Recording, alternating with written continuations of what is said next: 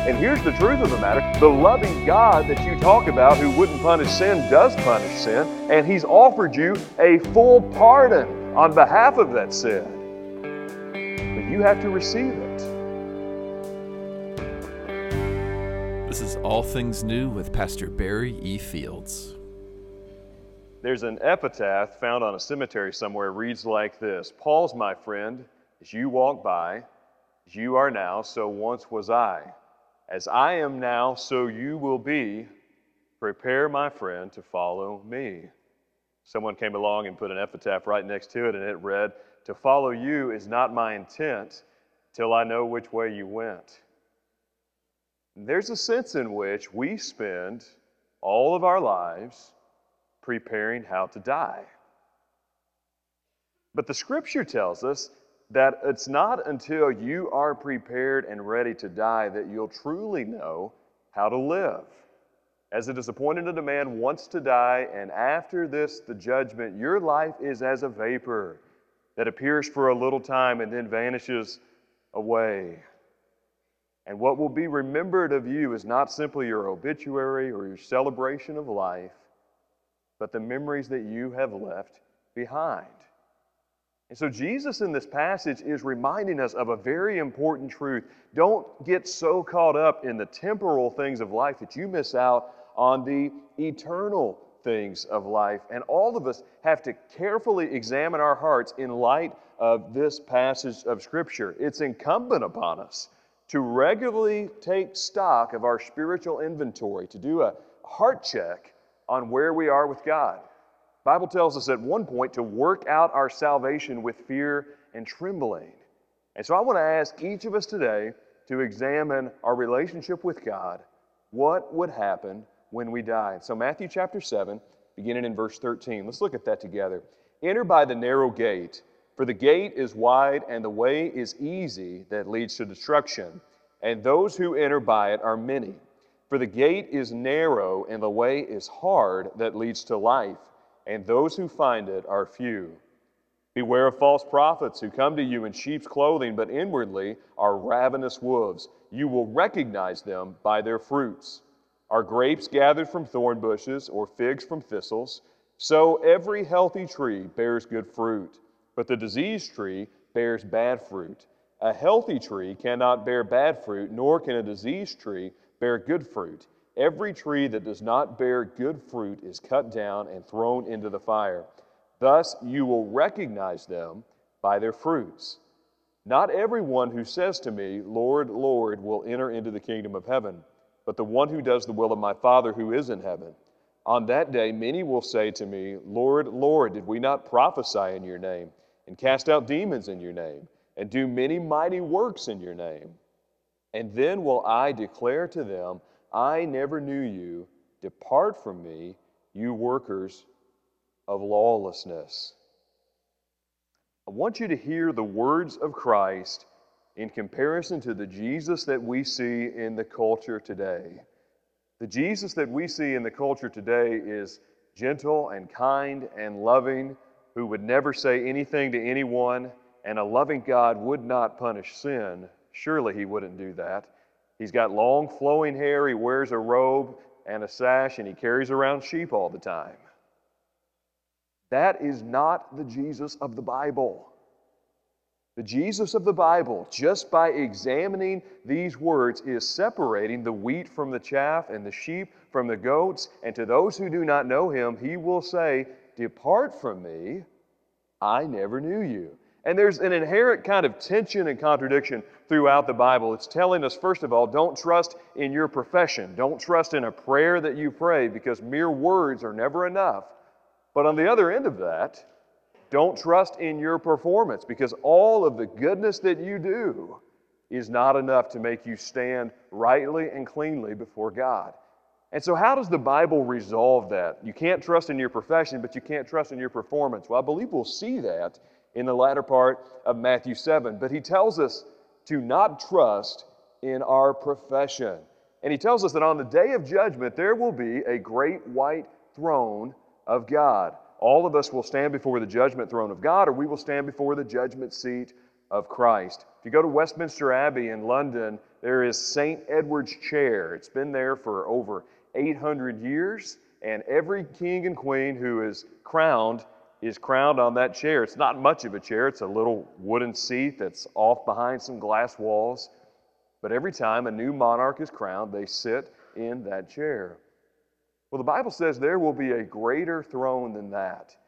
And when standing before the God of this universe, what will matter is not how many things you've done in this life, but what have you done with the Son whom He sent. And He says, I can't trust in my profession alone. Many will say, Lord, Lord, and Jesus will respond, depart from me, I never knew you. So not everyone who calls Jesus Lord knows Him as Lord. It's possible to know about God and not truly know God. He says here the false prophets do not know Jesus, but more to the point, Jesus does not know them. Jesus says, I know my sheep and they know me. The Lord knows those who are His. And my fear is that many of us may be trusting in a prayer that we prayed rather than the one to whom we prayed. On the day of judgment, many will think they're saved who will not be saved. Billy Graham is probably the most well-known evangelist of the 20th and 21st centuries.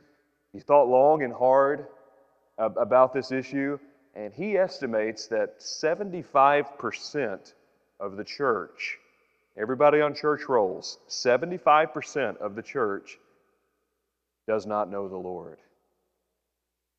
That's astoundingly high from someone who engages in evangelism for most of the decades of his life.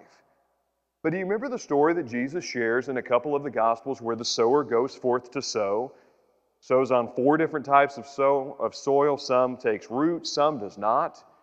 If you examine those soils, really only one soil endures to the end. 1 out of 4. And I think there's a word that's missing today in our culture. It's not enough to ask Jesus to come into your heart. You have to repent. It's possible to ask Jesus to come into your heart without truly repenting and believing. You know, anyone can read a line with a weapon aimed at them. I'm sure many of us have seen hostages captured by terrorists who are reading lines of propaganda that they've been threatened with within an inch of their life. They don't really mean that. Well, in the same way, it's possible to read the line that says, I want to go to heaven when I die, without truly repenting and believing. It's not enough to say it with my mouth. I also have to believe it in my heart. And the gospel commands us to repent and believe. John 3:36, he who believes in His Son has everlasting life, but he who does not believe the Son shall not see life, because the wrath of God abides on him. We talk very much in the culture about the love of God. Very rarely do you hear about the wrath of God, that God in His righteous judgment will judge the world. Many will say, how could a loving God punish sin? It's interesting that nobody takes that argument into the courtroom. If your loved one has been wronged, you don't want the perpetrator to get off. You want justice to be served. Think of major court cases in this country that people thought went the wrong way and the outrage that resulted because of that. And here's the truth of the matter. The loving God that you talk about who wouldn't punish sin does punish sin, and He's offered you a full pardon on behalf of that sin. But you have to receive it. And the only way that you receive it is by receiving the gift of His Son. And I think especially in Protestant churches and in Baptist circles, we use a phrase that really has a lot of misnomers, and I think it's caused a lot of harm to the church. And that is the phrase, once saved, always saved.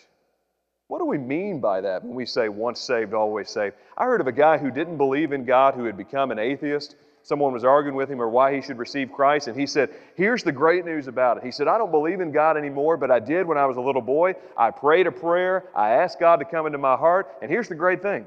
I can do whatever I want and not waste my life if God isn't real. But if He is real, I've already prayed the prayer. I'm in the club, so either way, I'm good. And many of us who would never say that out loud live like that every single day of our lives. I've prayed the prayer, therefore I'm good. Interesting thing is, Jesus never says pray a prayer in the Gospels. He says, follow me. And the only way that you can follow him is by repenting and believing.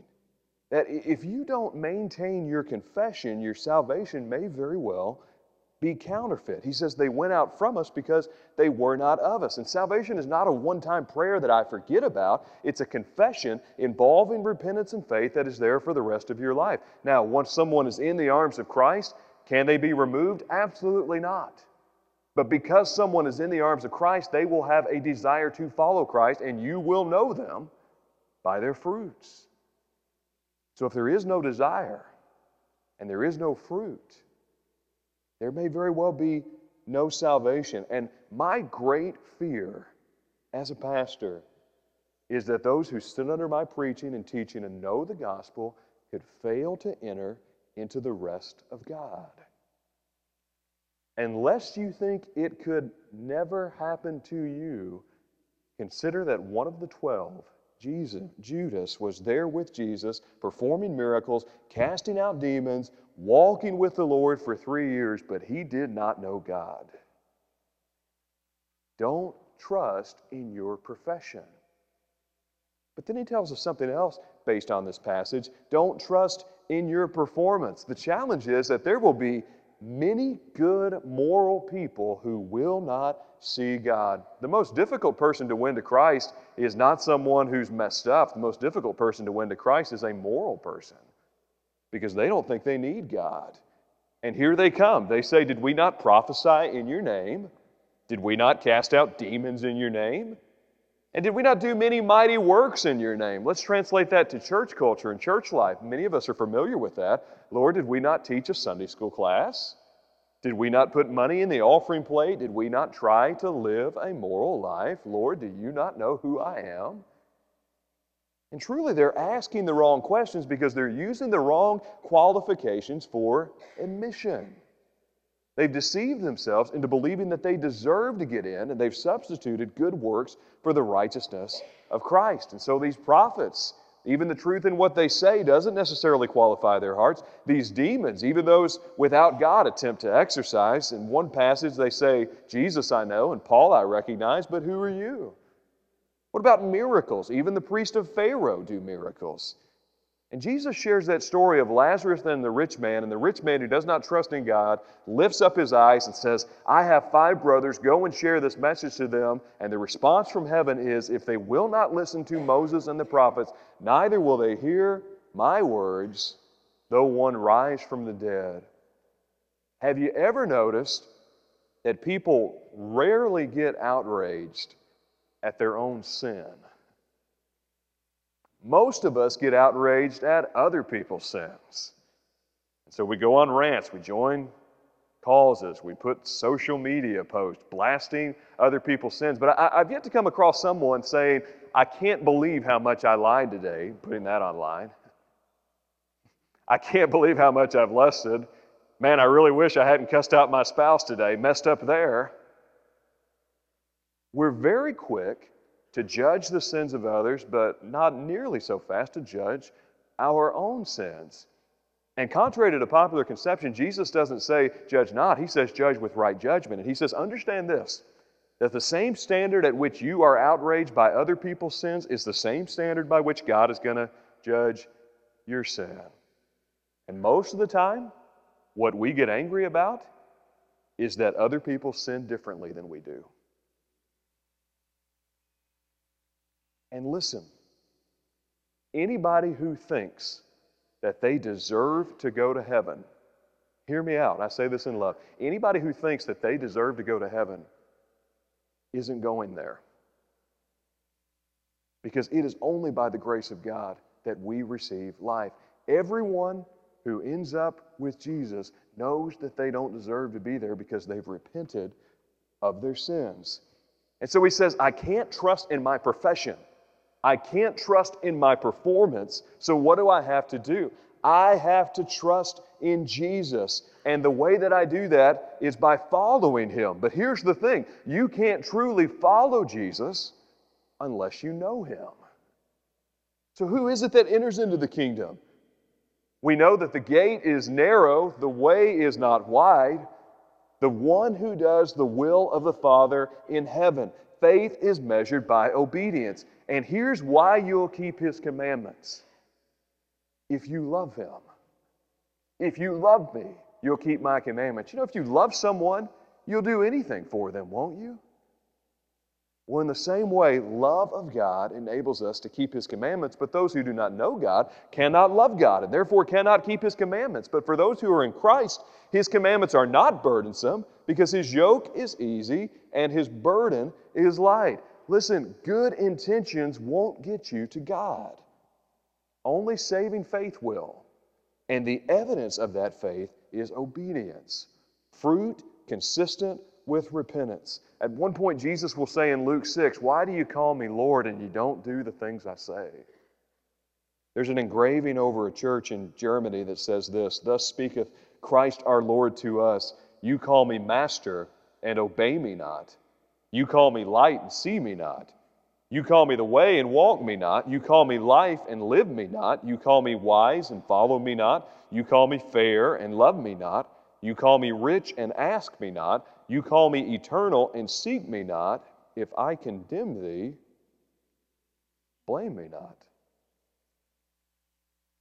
Why do we think that we can somehow throw our commitment to God out the door and still enter into His kingdom?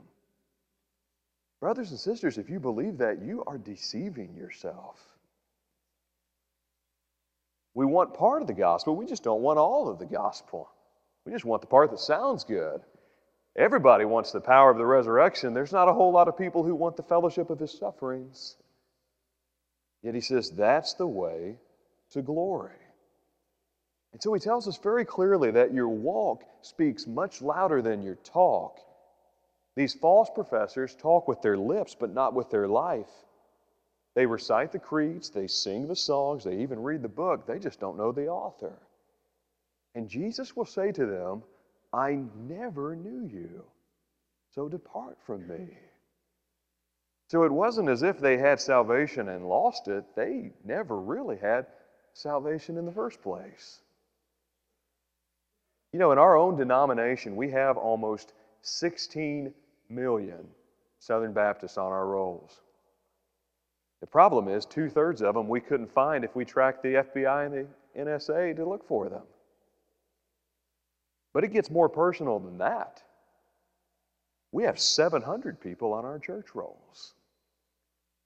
700. Where are they? And so how do I spiritually check up on where I am? No man can know God except you and the Lord. Truly, the only person who knows whether you're a believer or not is you and the Lord. You two are the only ones. But He gives us some checkups on how we can examine that. What does it mean to know God? And this is outlined very well in the book of Acts. He says, first of all, Philippian jailer asked Paul, "What must I do to be saved?" Paul doesn't say go to church. He doesn't say put some money. He doesn't say clean up your life. He says believe on the Lord Jesus Christ. Believe on the Lord Jesus Christ and thou shalt be saved. That is, I recognize something, that God came into this world through His Son to save people from their sin, that I've done wrong, that everyone else has done wrong, that the reason this world is messed up is because there's sin, and God sent Jesus to die the death that I deserved, to live the life that I couldn't live, and then when He was in the grave for 3 days, God raised Him back out of the dead. And if I will believe in that, and I will trust in that, I can have life. He tells us that. But the true test of salvation is whether or not you have a faith that lasts. And here's the thing. Faith is impossible to live out apart from the local church. We are a part of the body of Christ. We are to be together in spirit and in unity. So brothers and sisters who are here today, maybe you've been part of the church before, maybe you've been out for a while, I invite you to come and be with us as we seek to live life in the kingdom. If you've never trusted in Jesus before, the offer of salvation is free to all who will repent, to all who will trust after Him. And here's some questions for those of us who are believers, for those of us who claim the name of Christ. Here's some assessment questions that we can ask ourselves to see whether or not we are truly in the fold. And incidentally, this is something that all of us need to do, including myself. We should never just assume that we have a relationship with God. Here's some questions to ask. How do you respond after you sin? Can you continually, openly live in sin and still try to live for God? That's the challenge for my generation. You'll see a lot of stuff on social media about following God and scripture verses and everything else, except when it comes to sex. It's all out the window after that. For an older generation, it might be, I'm all about following God, except when it means giving up my possessions, material things. All of us have something we got to lay out. How do you respond after you sin? Here's another question. Do you forgive? You say, well, that person doesn't deserve my forgiveness. No, probably not. And neither do you deserve God's forgiveness. But He says if you won't forgive them, He won't forgive you. And so if you can't forgive, you've got a real serious problem before the Lord. And then a final assessment question. Do you have a desire to be in His house, in His Word, among His people? See, on some level, I have to have a desire to know the things of God. Doesn't mean I'm 24/7 all in. Let's go to church, let's read God's Word, let's pray, because the flesh pushes against that, pulls us the other way. But in my heart of hearts, I know that I'm in this thing because I desire to follow Jesus. That's what He's seeking after. And to believers who are here today, the last thing that I would want to give you is a reason to go against assurance, because the Bible gives assurance. It gives full assurance. It says that the Spirit makes known those who are God, that you don't have to live in doubt. And what the enemy seeks to do is one of two things. He wants to make believers doubt their salvation so they never live in Christian freedom, or he wants to make non-believers think that they'll be okay, either because they've prayed a prayer or because they've lived a pretty good life. And so one of those two ends likely reflects you at some point in your life. And I can remember as a young boy over and over wondering if I'd prayed the prayer right, wondering if I'd said the right thing. And it was a real struggle for me. I would wonder if I'd paused right, and then if I had committed a sin, I would pray to God right then and there and wonder if He had forgiven that sin and about the next one. And I just really struggled with that off and on. And there came a point in my life where my pastor looked at me years later and he said, Barry, you've just got to decide whether or not you are going to trust in Jesus, heaven or hell, sink or swim. You're going to follow Him regardless. And I tell you what, from that point, there is assurance in that. The assurance is in following Jesus. The assurance is in the obedience that He offers, because when you're obedient, He gives you freedom. So I would ask of you today, each of us, to examine the spiritual contents of our heart. And rather than hear the words, "Depart from me, I never knew you," may we all hear the words, "Well done, good and faithful service. Enter thou into the joy of the Lord."